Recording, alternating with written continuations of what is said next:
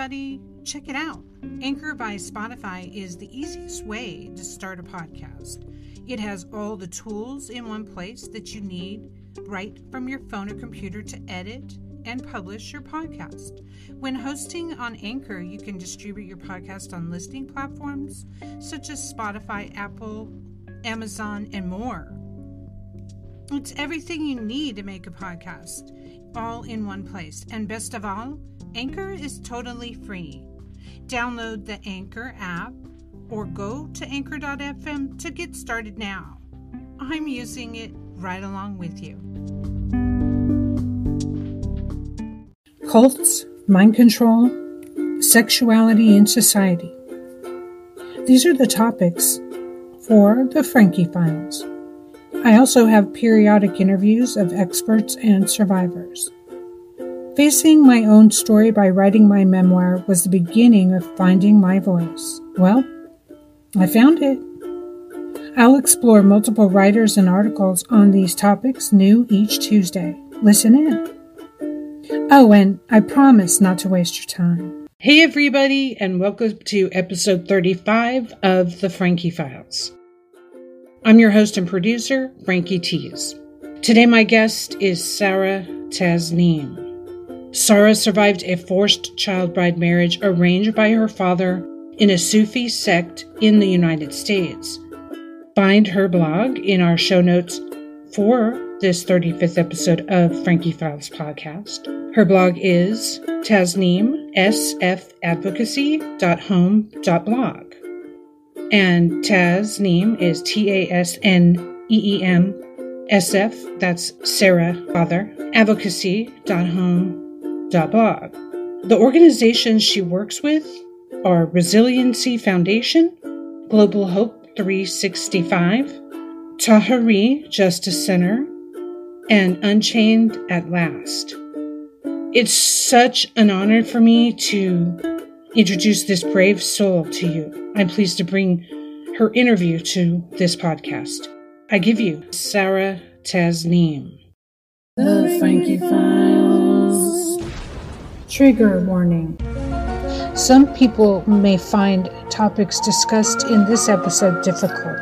Please proceed with caution. The Frankie Files podcast is researched, written, recorded, and edited by me, Frankie Tees. Sara Tasneem is an advocate publicly to end the practice of forced child marriage in the United States. She's a volunteer mentor with young women who need support before, during, or after experiencing forced child marriage. She states that at 15, her father forced her, quote, to marry a man, complete stranger and almost twice my age. She says, it took me 7 years to leave this abusive marriage behind. I'm fighting to change laws that allow child marriage in the United States, along with other survivors who know all too well about the human rights abuse that is forced child marriage. Sara, thank you so much for being my guest today. This is an honor. It's an interesting way we connected because you heard my first ever interview of my child trafficking story into a cult. And that's that was your first interview. Okay. Can you believe it? Wow, that was amazing. Yeah. What was it like to hear that interview?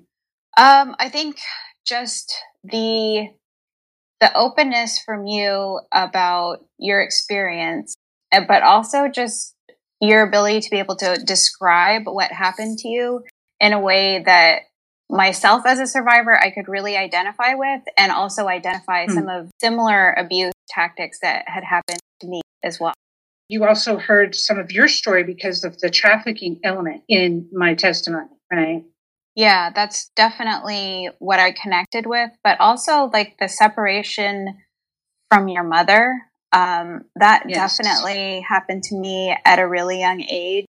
Mm-hmm. And the group that I was a part of, the way that they, first my dad, the way that he just had this narrative of my mom that was false, that basically that she didn't love me and that's why she left. And as a child, that's really My mom left when I was 5. So it was that narrative went on until today, actually. Yeah. They still blame my mom for everything bad that happened to my father. They blame her for leaving him. And, it always goes back to the woman in the relationship. Now, you're speaking of a religious group that is of what denomination? So it's a Sufi group. Was here in the United States always? No, they actually weren't always in the United States. It's an international group.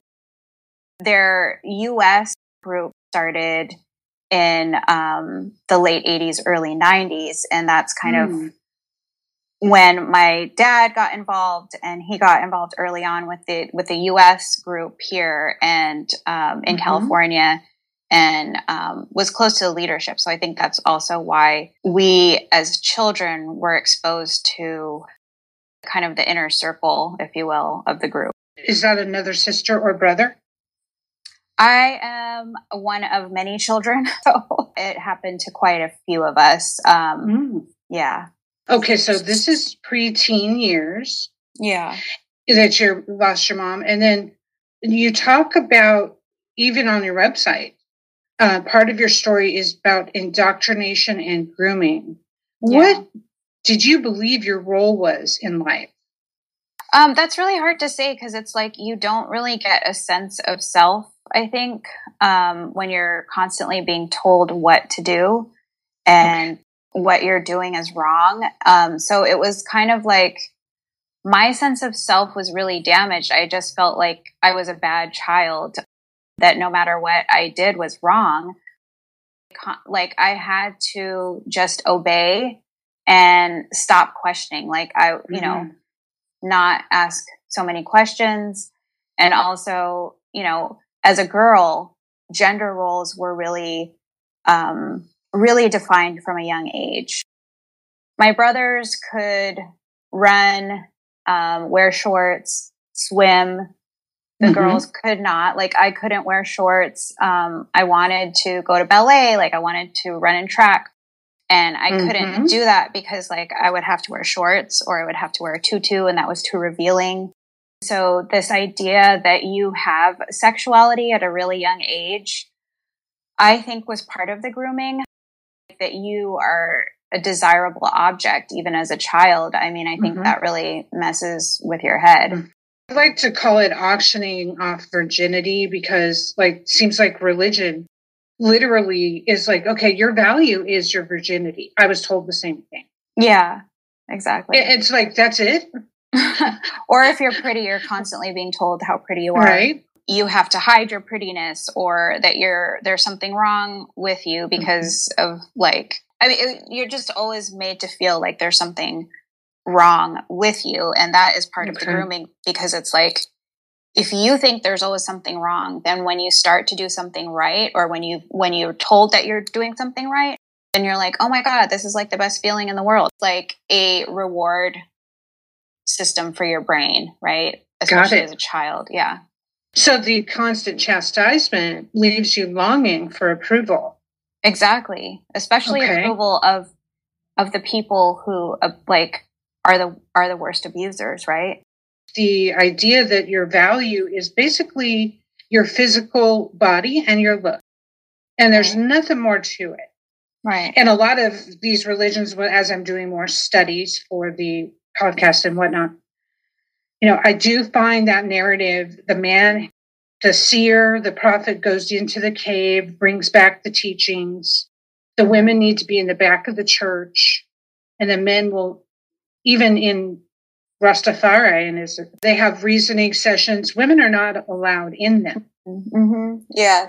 There was a lot of excluded places for us, and we felt that we couldn't be a part of daily activities. And to me, that was really suffocating. I had all these things I wanted to do, and I couldn't do them because I was a girl. I actually hated being a girl. I wanted to be a boy. Like, I would go to sleep praying to be a boy just because they could do all the things and I couldn't. And the boys were being abused as well. So it wasn't like freedom being a boy. As there were definitely different responsibilities associated with being a boy.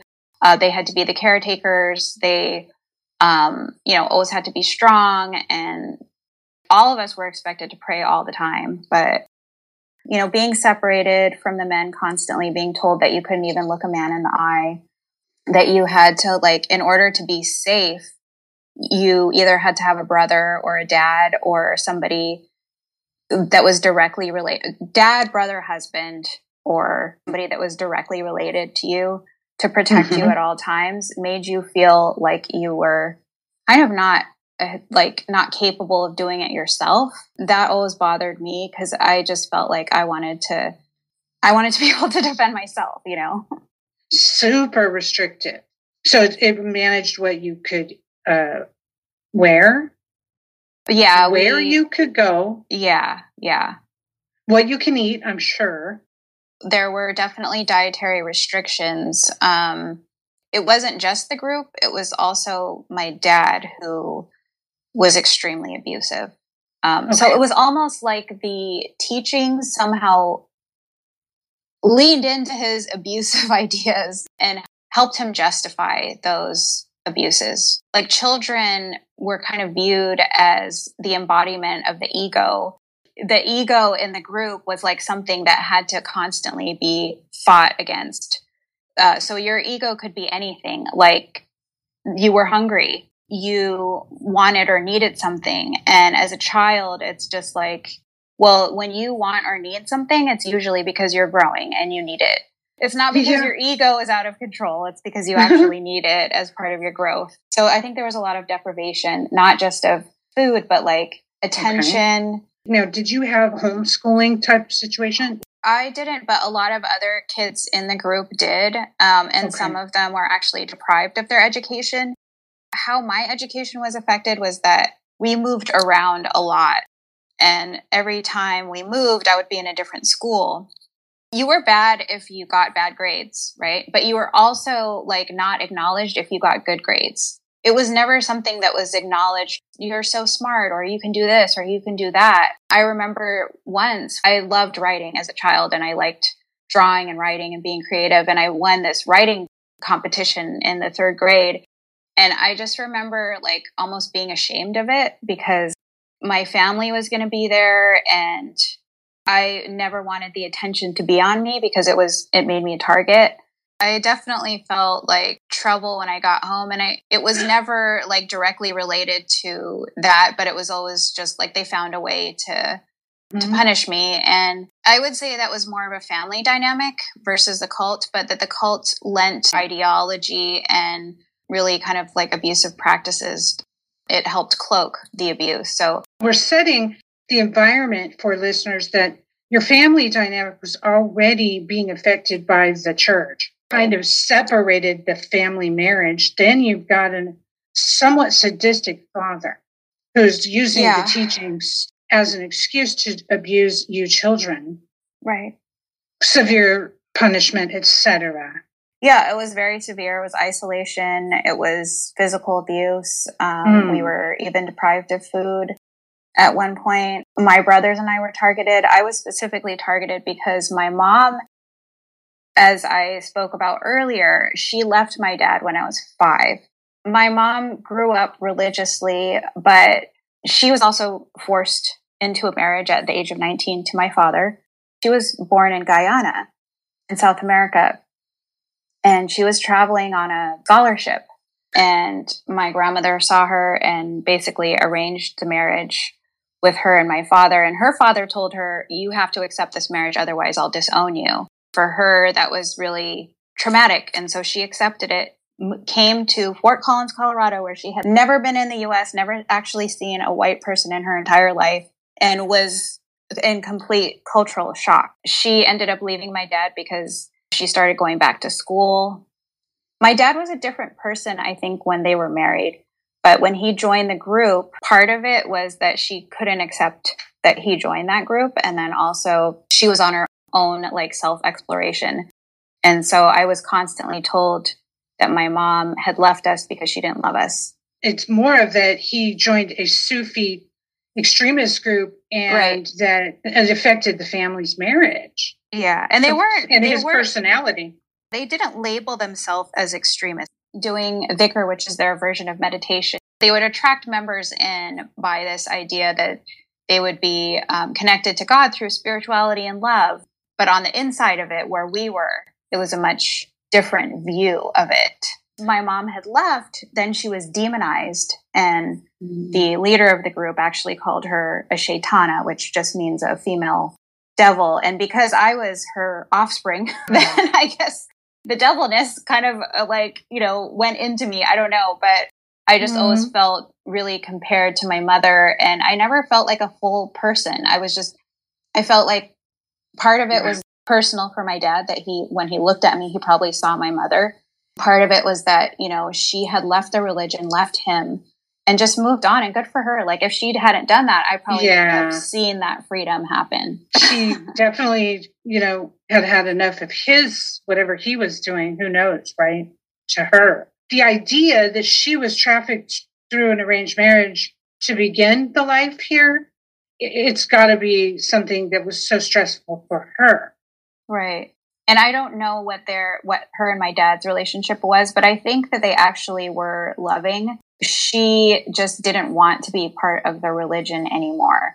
And when she left him, he really changed. And I don't know if he was always that person and that just brought it out. I have no idea. I just know that there was a significant change in him after my mom left. And when he became a part of the group, it felt like he was a different person. So now this progresses for you in severity to the first point where he tries to marry you off to someone at age 12. Do you know this arranged marriage is coming? Do you know this is a part of the policy? Oh, no. How did that happen? I didn't even know. Actually, I put the pieces together much later on in my life when I started going to therapy. My childhood was kind of a blank. I blocked certain things out. So as I was going through therapy, things started coming up for me. And one of the things that I remember was when I was 12 years old, I was actually living with my grandparents in Fort Collins, and they were good people. They didn't abuse me, and they let me have a childhood while I was living with them. When I turned 12, I think they felt that I was being rebellious in whatever way that they thought I was being rebellious. They felt the need to control my sexuality, which is the theme of this story generally. It's very effective. Religion goes for that right away. Here's what you do with your sex organs. If you hadn't have told me, I wouldn't have known what to do with these things. It's like a checklist for these cults. The Frankie Files. There was a center in London, and my dad requested that I go on a trip with him. I hadn't seen him at that point for 2 years. I was always scared to death of my dad, but I was living with my grandparents and him, and I was kind of shocked that I was going on a trip, but I was also excited to just leave and go to London. And when I got there, it was just a very strange trip. My dad was being nice to me, which was weird. Okay. It was very odd, but okay, this is different. I'm just going to go with it and enjoy it. He would take me around the center there. This center was kind of like a convent, if you will. It's actually a former convent. People would go there to meditate and do seclusion is what they called it. And he asked one of the guys there, "Oh, do you think that she's ready?" And he was like, "Oh yeah, she's definitely ready." Kind of I don't know. I didn't even know what they were talking about at the time, right?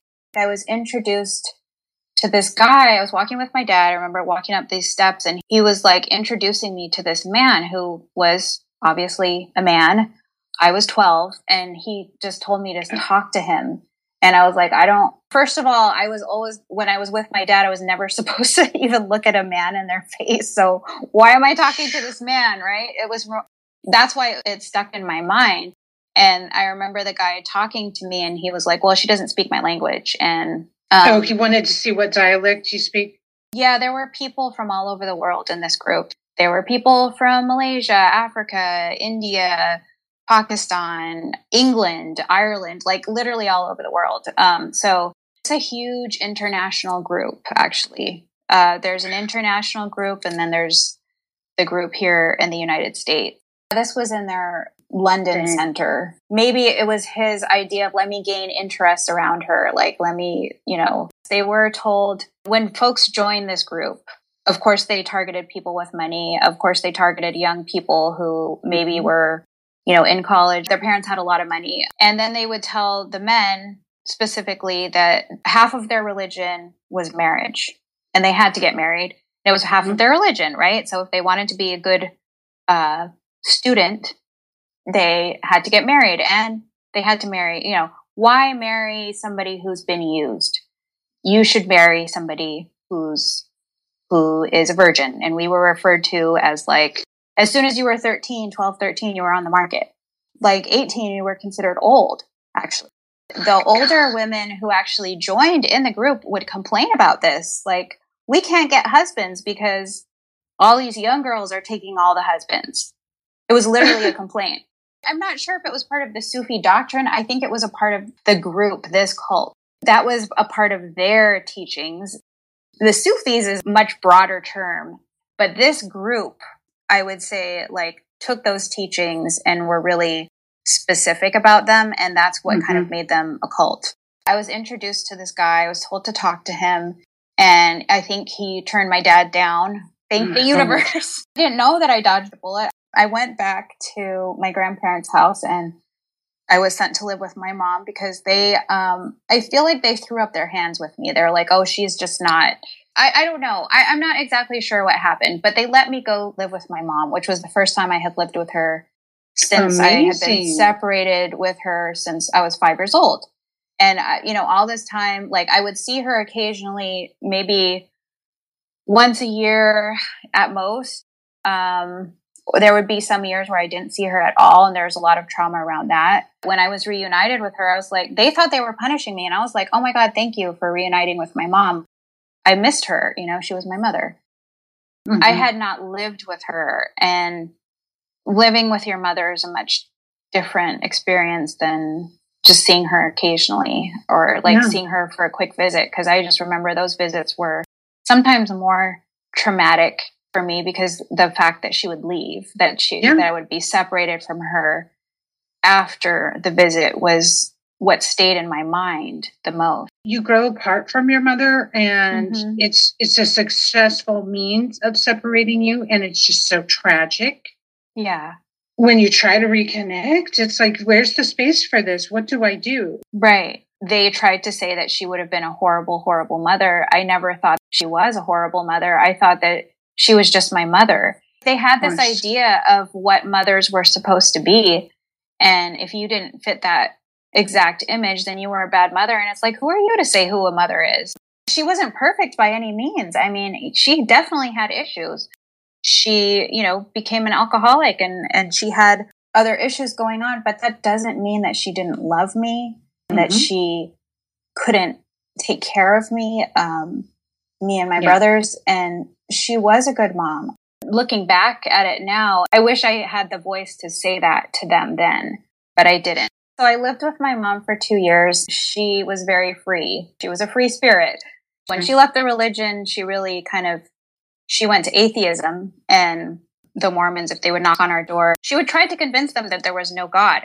And I was like, Mom, just leave that. I love it. Like how there's no God. It was a really bipolar experience. It was like all of a sudden I went from this very sheltered existence to one where, I had never been exposed to somebody drinking. A lot of what I had experienced with my mom were things that I had never experienced in my life. Wasn't super prepared for that. But that being said, I did thrive. And, I also got into trouble. I mean, I was an angry teenager. I did things that normal teenagers did. Then it was later used against me to actually force me into a much longer marriage when I was 15. Let's talk about that. Yeah. Like I said, I was living with my mom in Colorado. My dad lived in California. My mom was in Colorado. So for me, it was normal to have a very separated, all over the place family. This was my freshman year of high school, and I had gone through a lot that year. I kind of decided towards the latter half of my school year that I really wanted to focus and I wanted to do well in school. I didn't want to continue to get in trouble. And I joined the JROTC, and I wanted to go to the Air Force because I was like, this is how I'm going to get my education, because nobody else was going to pay for it. That's for sure. I wanted to be a lawyer. And that was really like my dream. I would read John Grisham books, and, I was a 15-year-old. I had, these visions of what possibly my future was going to be. So that's who I was. But I was also, I started seeing a boy my age. Well, he was close to my age, maybe like 6 months older than me. My mom found out about it, and it was like, at first I was in trouble.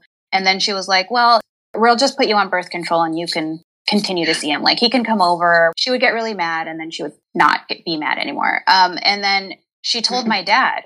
I think my mom really didn't understand how abusive my dad was. We didn't really disclose that to her.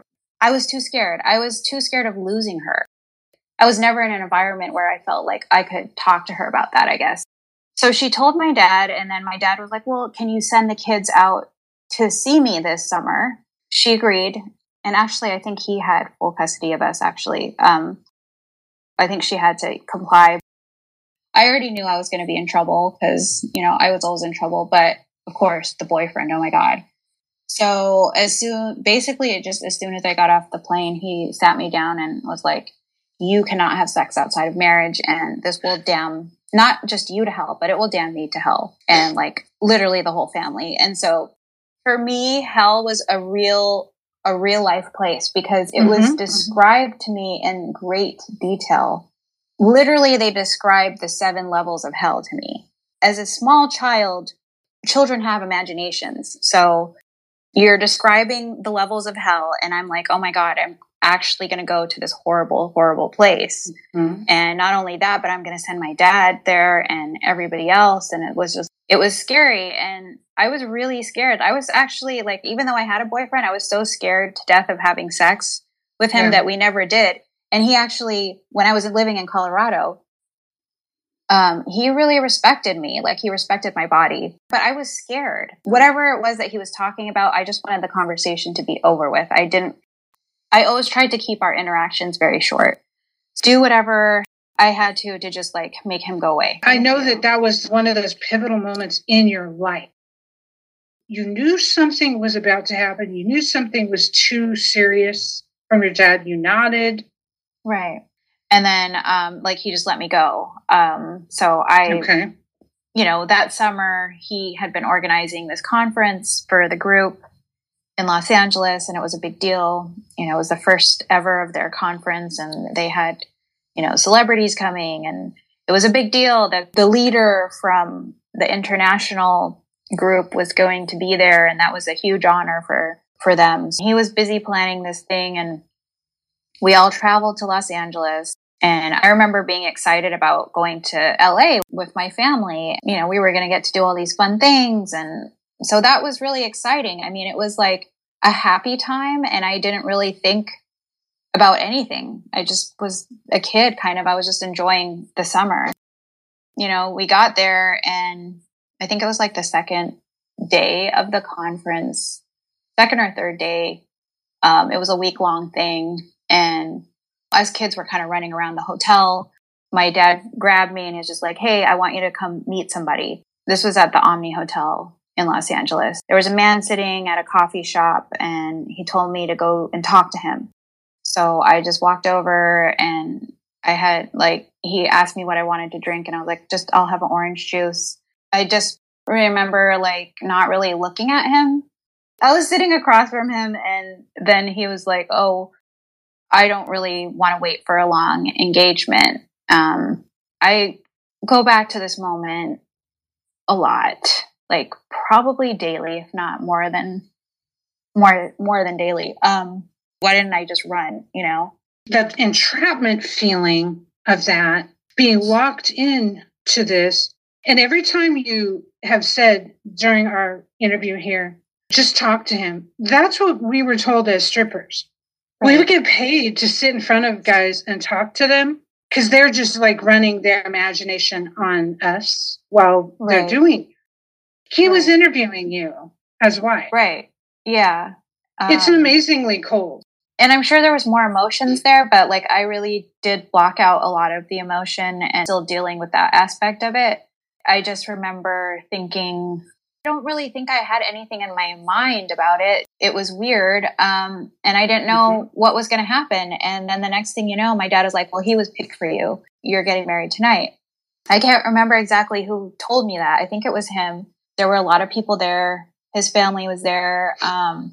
My immediate family was there. So like everything kind of just sped up in fast motion. And I was given a dress, a green velvet dress to wear. Somebody slapped makeup on me. I remember there were so many people telling me things, what to do. Like, oh, one of my aunts told me like, oh, make sure you use a condom. And I'm like, okay, I don't even have one, whatever. I still didn't connect the dots. Right. And it wasn't until I was on my way up in this elevator, this glass elevator. I'll never forget about it. And I asked one of the adults, where am I going to sleep tonight? And, they just looked down at the ground and, I just felt this knot in my stomach and like I wanted to run, but I also felt like I couldn't. They told me specifically I could not call my mom. She would just cause problems. She's crazy. She would have been out there on a helicopter if she could have.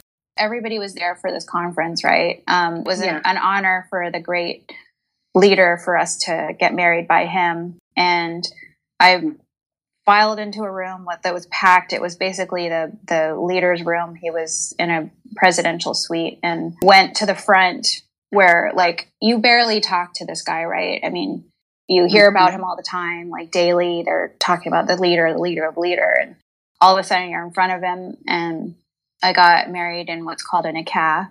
It's a spiritual ceremony. And the part that messes with me a lot that was used a lot by my abusers is that you have to answer 3 times yes to get married. They ask you 3 times, do you accept this marriage? Do you accept this marriage? And all 3 times I said yes. It's in my head that I'm like, I said yes 3 times. That's the part that really messes with your head because you said yes 3 times. The Frankie Files. It's like I was a kid and part of that process where you're like, they really mess with your brain because they make you think that you're agreeing with it, but you're really just a kid. I was still a virgin. I had definitely messed around with my boyfriend, but we did not have sex. This part of it was like, this was all the pomp and the celebration of it made you forget everything about what was going to happen. And I think that's also really disturbing, this celebration that's happening around you and you're not really partaking in it, right? This is supposed to be a celebration for you, but I wasn't really a part of it. Were you feeling that cognitive dissonance, like you were out of your body looking down, feeling? I definitely felt that a lot of my childhood, but definitely in this experience, that part of my brain kind of turned off. I don't think it turned back on until much later. So what did you walk into? Was this a nice person? He was nice at first. There was just so many things. He was a grown man, and it was my very first sexual experience. So it's a lot. And was he controlling? I don't know if he had to be. Like, I was a kid, right? I did what I was told. And I also tried to find my own happiness within that situation, even though it was a difficult situation. I didn't realize it at the time. I just was going along with it. And so I was taken out of the country. I can't really disclose where I went, but I was out of the country in a place where they didn't speak my language. They were speaking French. My mom didn't know where I was. I was actually coached to call her while my abuser stood above me. And I had to lie to my mom and told her that I was supposed to stay with my dad. I told her, they told me what to say, that I wanted to stay with my dad, which was so far from the truth. I would never want to stay with him ever, that I was going to live with him. So she thought I was going to be staying with him, and it really broke her heart. They took me out of the country. They had done this before, right? So they kind of knew. They had doctors and lawyers in this group. They had advice from people. So they knew how to hide the abuse. I was taken out of the country. I was like I immediately got pregnant, almost like, I would say probably day one. I didn't even know I was pregnant until like 2 months later. I was getting sick. I was in my mother-in-law's car and she was like, I think you're pregnant. And the thought had never occurred to me. I was like, I didn't know that could happen. Like, what do you mean? The lack of education is the reason they can get away with everything they did. All my reproductive rights were taken from me that night. Despite the fact that, I was in the US when I was like the spiritual marriage happened, I had no way to access birth control. I had no way to access any type of medical,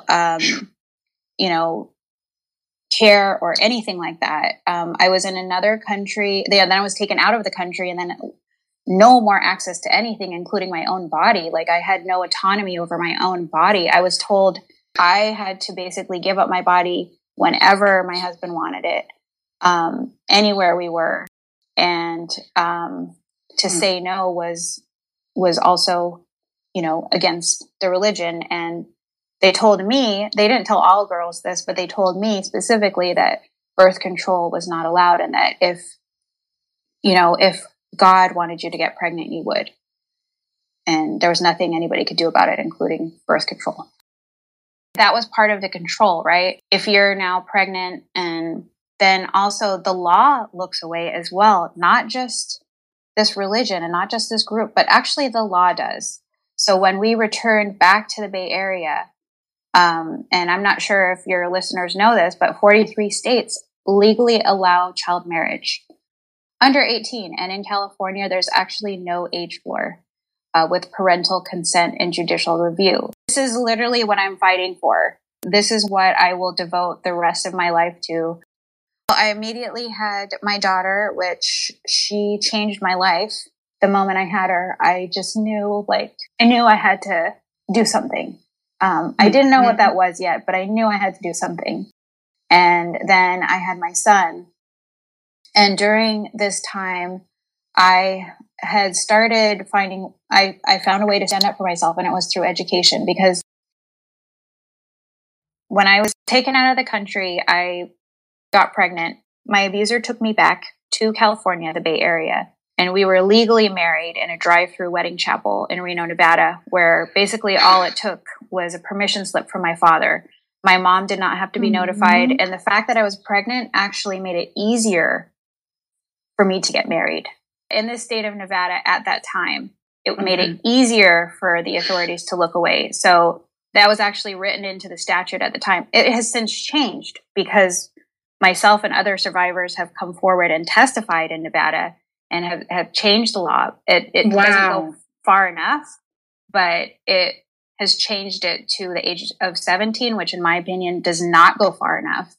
It should be 18, absolutely no exceptions. But that aside, I was legally married in Reno, Nevada to my abuser with the clear evidence of a rape in front of people. And that was the failure of the system that allowed me to be trafficked legally. That's what we're fighting against. And it took me 7 years because I had to fight not just my abuser, but the group. These ideas that the group had instilled in me from a young age was that I should not have autonomy. I should not speak out for myself. I shouldn't pursue any type of self-indulgence, which included like a career, which included, planning for the future. All of these things that we were told as children, that is the world that's worldly, that we should just stay away from, that we should not learn about. We should reject all this education. We should reject ourselves, even our own basic needs. We were taught from a young age to reject our own basic needs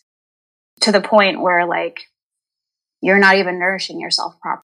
You're really giving us a clear picture of how this trafficking and this entrapment took place. It was so systematic. It's basically a control of everything. A control of everything. And to fight that, the first step in that was for me to go back to school. And I challenged the group because My ex-husband told me at the time, well, let's ask the group if you can go. Let's ask the leader if you can go. Mm. And so I asked permission. This was the first time asking permission for something. And they told me, no, you should stay home, take care of your daughter, your husband. You know, what is he going to do? He's going to be less of a man if you do this. I said to them, to the woman, who was basically the wife of the leader, I have to contribute to my family. We're broke. My ex-husband, he had jobs off and on. We were constantly moving around. I was living in a situation that I was not happy in. I refused, and I started going back to school despite what they said. And that was the first time where I was just like, there's something wrong here. Okay. I started going back to school, and that's kind of how I started to begin my identity and challenge the group. And that led to a slow process of what I call like awakening, where I just started questioning things. Yeah. And at first it was the small question of like, why can't I go back to school? And then it was bigger questions of like, why do I have to cover my hair again? Why do I have to do all these things? Why am I stuck in this relationship that I really don't want to be in? So that led to me, after 7 years and 2 children, I don't want to do this anymore. I don't want to be with this person. I never did. And after I graduated from culinary school, I got a job, and immediately that was when I decided to separate. But it took me 3 years to get a divorce. And so that's you could see the teeny little speck of light through the tunnel. Yes, that's exactly it. Right? Because it looks so dark at those moments. Yeah. God, kudos to you for hanging on with your fingernails. Seriously. To do it for my babies. A lot of people lose themselves and never recover. And they may not ever leave. In that moment where you're like, I've got to get out of here, you persisted. And so now you're probably thinking, this is not going to be the life for my children. Yeah, no, I didn't want my daughter growing up with this. Her dad tried to promise her to a friend. So I knew it was going to happen at some point to her if I stayed. Already working on it. Yeah, and also I just didn't, there were so many things I didn't agree with, and I didn't want my children to be around it, period. After you do successfully litigate and get out of the marriage, you're still probably struggling at that time with divorcing the concept of the religion. Yes.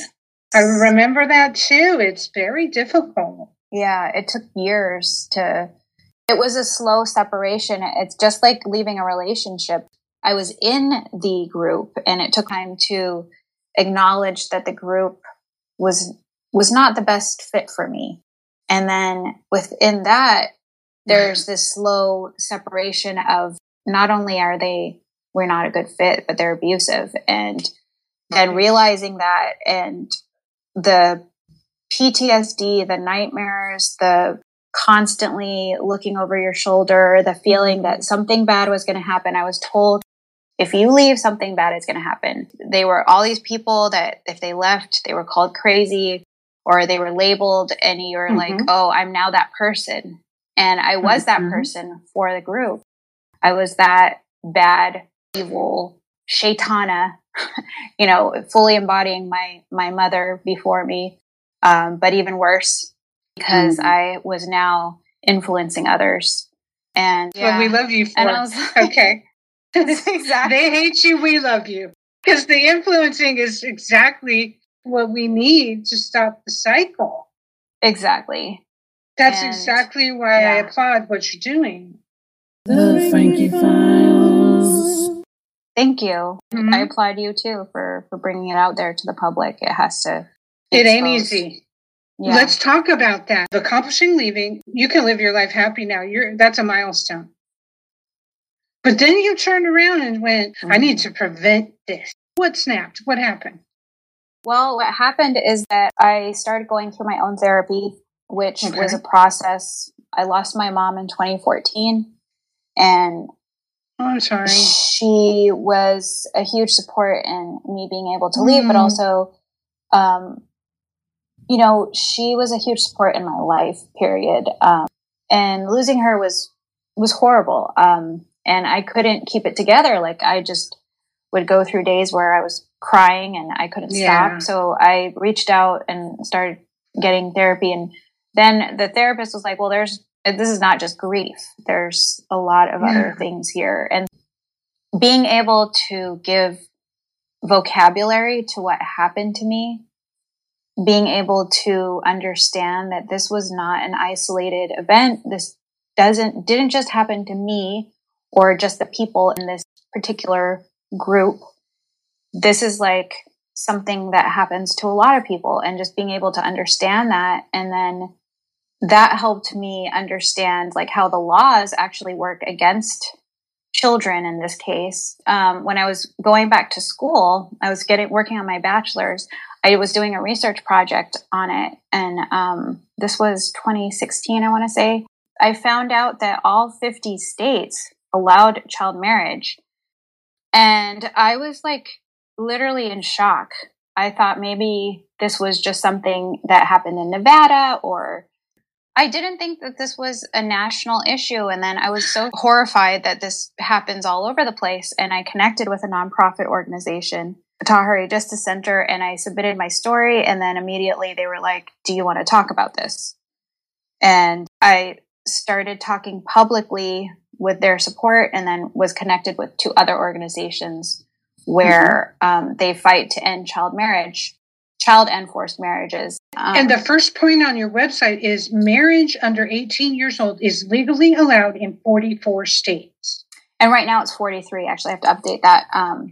Recently, Massachusetts also ended marriage under the age of 18. I am shocked. So that is a permission slip required under 18 from your parents? Well, it differs. Each state has different loopholes in their marriage age, which is generally set to the age of 18. In many states, they allow some form of exception, which is generally your parental consent, either of one or both parents. It can be a judicial review. In California, there is a judicial review, which sounds it's not a high bar. It depends on the county that you get married in. If it's a more rural county, it could just be as simple as like a rubber stamp. And what abusers, they shop around to find the easiest place to make this happen. And so that was the case for my abuser. That was the case for many abusers, where they'll be like, this county seems like it's a little bit harder to do it, so let's go over here. So, that's what my abuser did. They probably knew that in Nevada, it was much easier. It only required one parent. It was just a written consent. They didn't have to be there in person. So that's how the patchwork of these laws create a network of abuse. Generally, when you talk about minor marriages, 86% minors marrying adults. Of course, the child is the girl, and the predator is double her age. Now, in your case, going with the laws you've just laid out, they did a spiritual marriage in the States, trafficked you to another country for the rape, and then raped you, got you pregnant, and then took you to Las Vegas for a legal marriage. Reno, Nevada, which is just basically a short 4-hour trip from the Bay Area. So it wasn't even a full day, This is not what you would call a marriage, right? A marriage is something where 2 people come together, they really want to be with each other, and they commit to each other. This is not what you would call a marriage. This was a marriage for everything was in the favor of this man. He was getting his citizenship, getting a teenage bride, the use of my body, full control. Was he going with Sharia law? Well, no, I don't think so, because in Sharia law, actually, the women do have more rights. This is like a bastardization, taking the religious laws and really bastardizing them into this form of whatever the group wanted it to be. It wasn't the actual religion, right? It's called where religion gets turned for the use of its followers. I'm learning so much of what's really going on and how they do it. It's unfathomable to hear how they did this to you. Right. And now you're basically saying it's really common. And that's another thing that's making me fall off my chair. The second point is it usually happens to kids who are already suffering from other forms of abuse. A lot of survivors who I've spoken with talk about numerous forms of abuse prior to their child marriage. So there was either sexual abuse happening in the home, or physical abuse, or emotional abuse, or other forms of abuse, or all of the above that were happening to them before the child marriage, which really prevented their own autonomy, their own sense of self.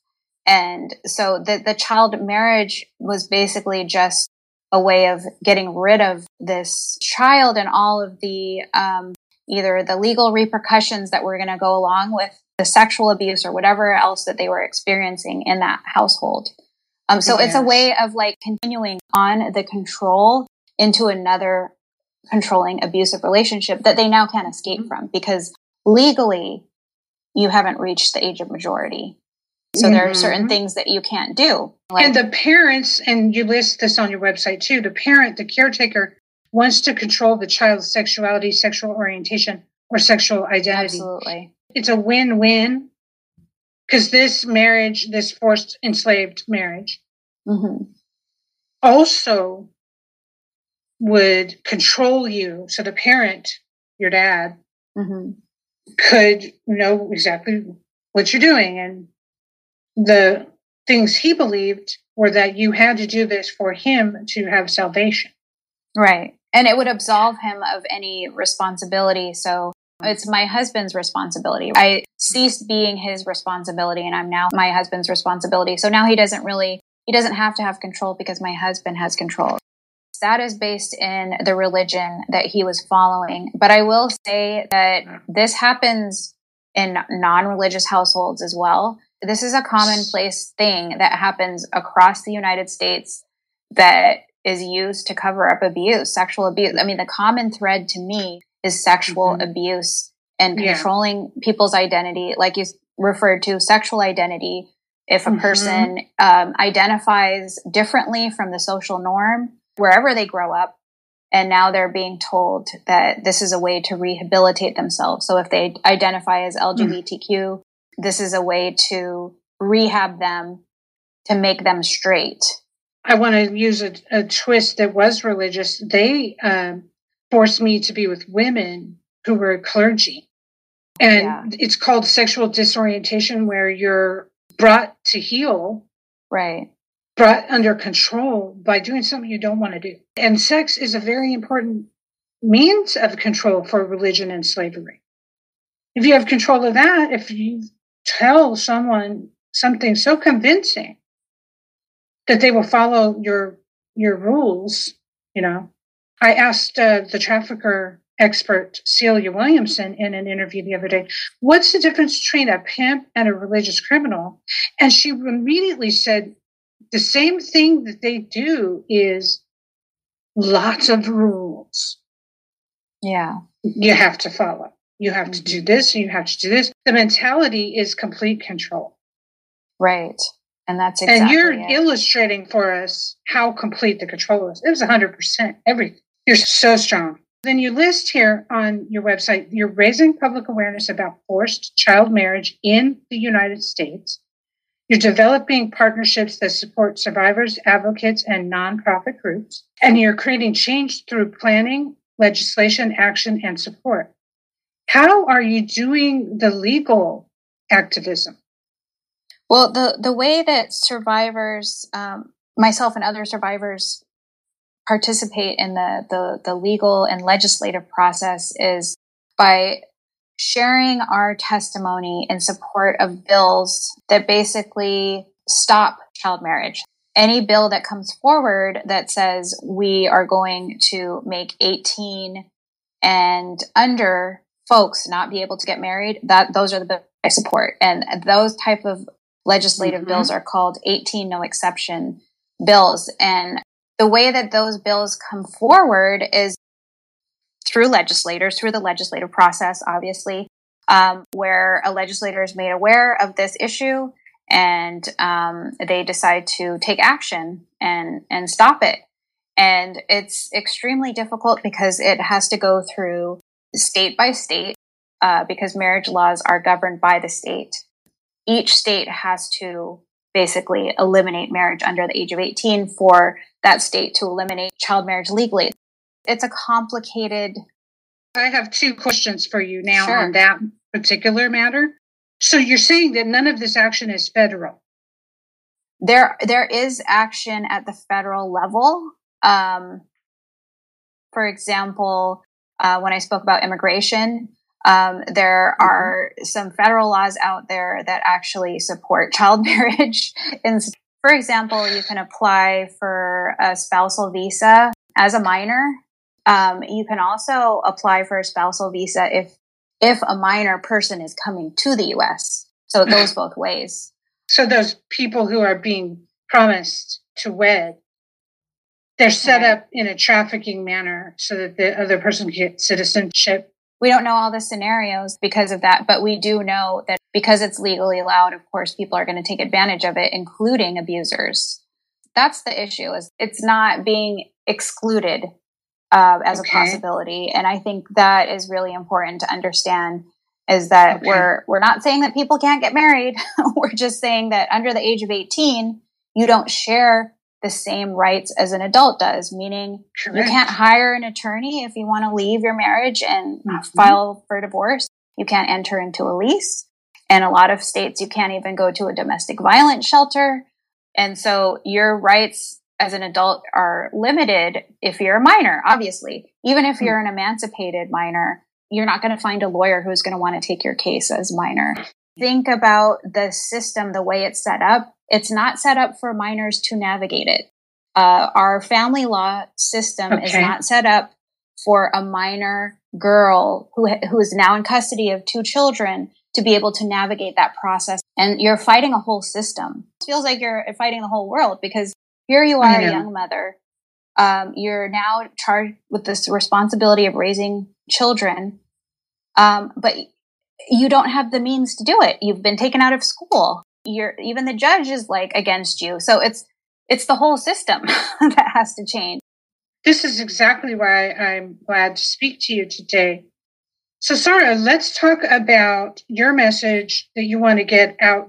What can people do like me who want to help you in this activism? What can we do? How do we keep in touch with you? What do we do? Well, you can definitely find me on my blog. There's a handful of organizations that are out there that are trying to change these laws. If you go to my website, you can connect with me, and I will be happy to connect you folks who are working to stop marriage under the age of 18. I would say if you want to get involved, find out what the laws are in your state.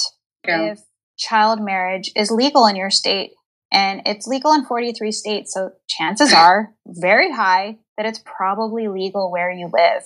And if it is legal where you live, reach out to your legislators, get them educated on this issue. Educate yourself about the issue and educate others, because that's how we spread awareness that this is happening. And it is happening. The reason it's been able to happen for so long is because people think that it's not an issue, or they think that it's not happening here in the United States, or that we're such a progressive nation, we would never allow that. When the simple fact of the matter is that pedophilia has been going on in this country since its inception. And let's just understand that that is built into our laws. And when you understand that, you're going to understand why these laws exist. The trafficking of children has been going on for a very long time. These laws have been written into our state laws because of how our nation was built and the fact that we have common law that was brought over from England. So once you really start kind of unraveling that, I think it's easier to understand why this happens. And as someone who lived through this very experience, being arranged into a marriage that you weren't prepared for or told about at 15, before you even really know what sex is, this is what I'm going to do. I'm going to check about the laws, and then I'm going to tell them your story and send them to your website, because that way they can get in touch with you. What stands out for me is that the family separation could be just like forever. For me, I was able to obviously reconnect with my mom, but there are a lot of things that I wish I had talked to her about before she passed. But that being said, I feel like at least we were able to have that open communication versus like with my dad, that will ever happen. I don't think he'll ever get to a place where we can actually even have that conversation. And still you're the bigger person, even though he tortured and enslaved you with a marriage you didn't sign up for. You're ready. You have the olive branch out. It's like, don't wait. Yeah, I think I was that person for a long time. And now I'm just like, no, I don't. This person is really toxic. And actually, I need to stay away from them. And that unraveling of like identifying with your abusers was really a challenge for me. And realizing that it wasn't my fault. And that a lot of what I was hearing in my head was my abusers talking to me. Yes. The indoctrination is there to cover up all their wonderful behavior. Right. Explaining it away to ourselves because we've been told what to say to ourselves. Well, they did it because of this. They did it because they believed this. It's horrible. It goes on forever. It's like an echo chamber. And that's why, like you, I'm at that healing point of saying, God is a bit of a lie too. I have to look at, if you could use something like that, God said you have to have sex with me. Maybe God's a figment of human imagination that is handy to get stuff done. You've given us homework. You've told us how it happened. And now we are smarter. We can actually help children from being married at a young age. Sara, congratulations on your thriving. You're strong and you're speaking for those who you want to prevent this happening to. Thank you so much. It's just so important that more awareness gets spread about this issue, just because when it's in the dark, nobody knows it's happening. And I really appreciate your voice. And had I not heard it, I wouldn't have been connected to you. So that's why voices are so important. I'm so glad to have you on the show. Thank you for being my guest here today, Sara. Absolutely. Thank you so much. This has really been a pleasure to speak with you. Thank you for bearing your soul to us today. I'll be launching the use of a new hashtag, Occupy Cults. Occupy Cults certainly speaks for itself. It's time that we get the word out about the damage these cults do financially, emotionally, psychologically, sexually, generationally. And that's part of what prompted me to begin speaking out. The hashtag Occupy Cults should be placed on anything you want the awareness raised on. Check out Occupy Cults, the hashtag. If you're feeling down and no one's there to actually talk to, there is someone to talk to.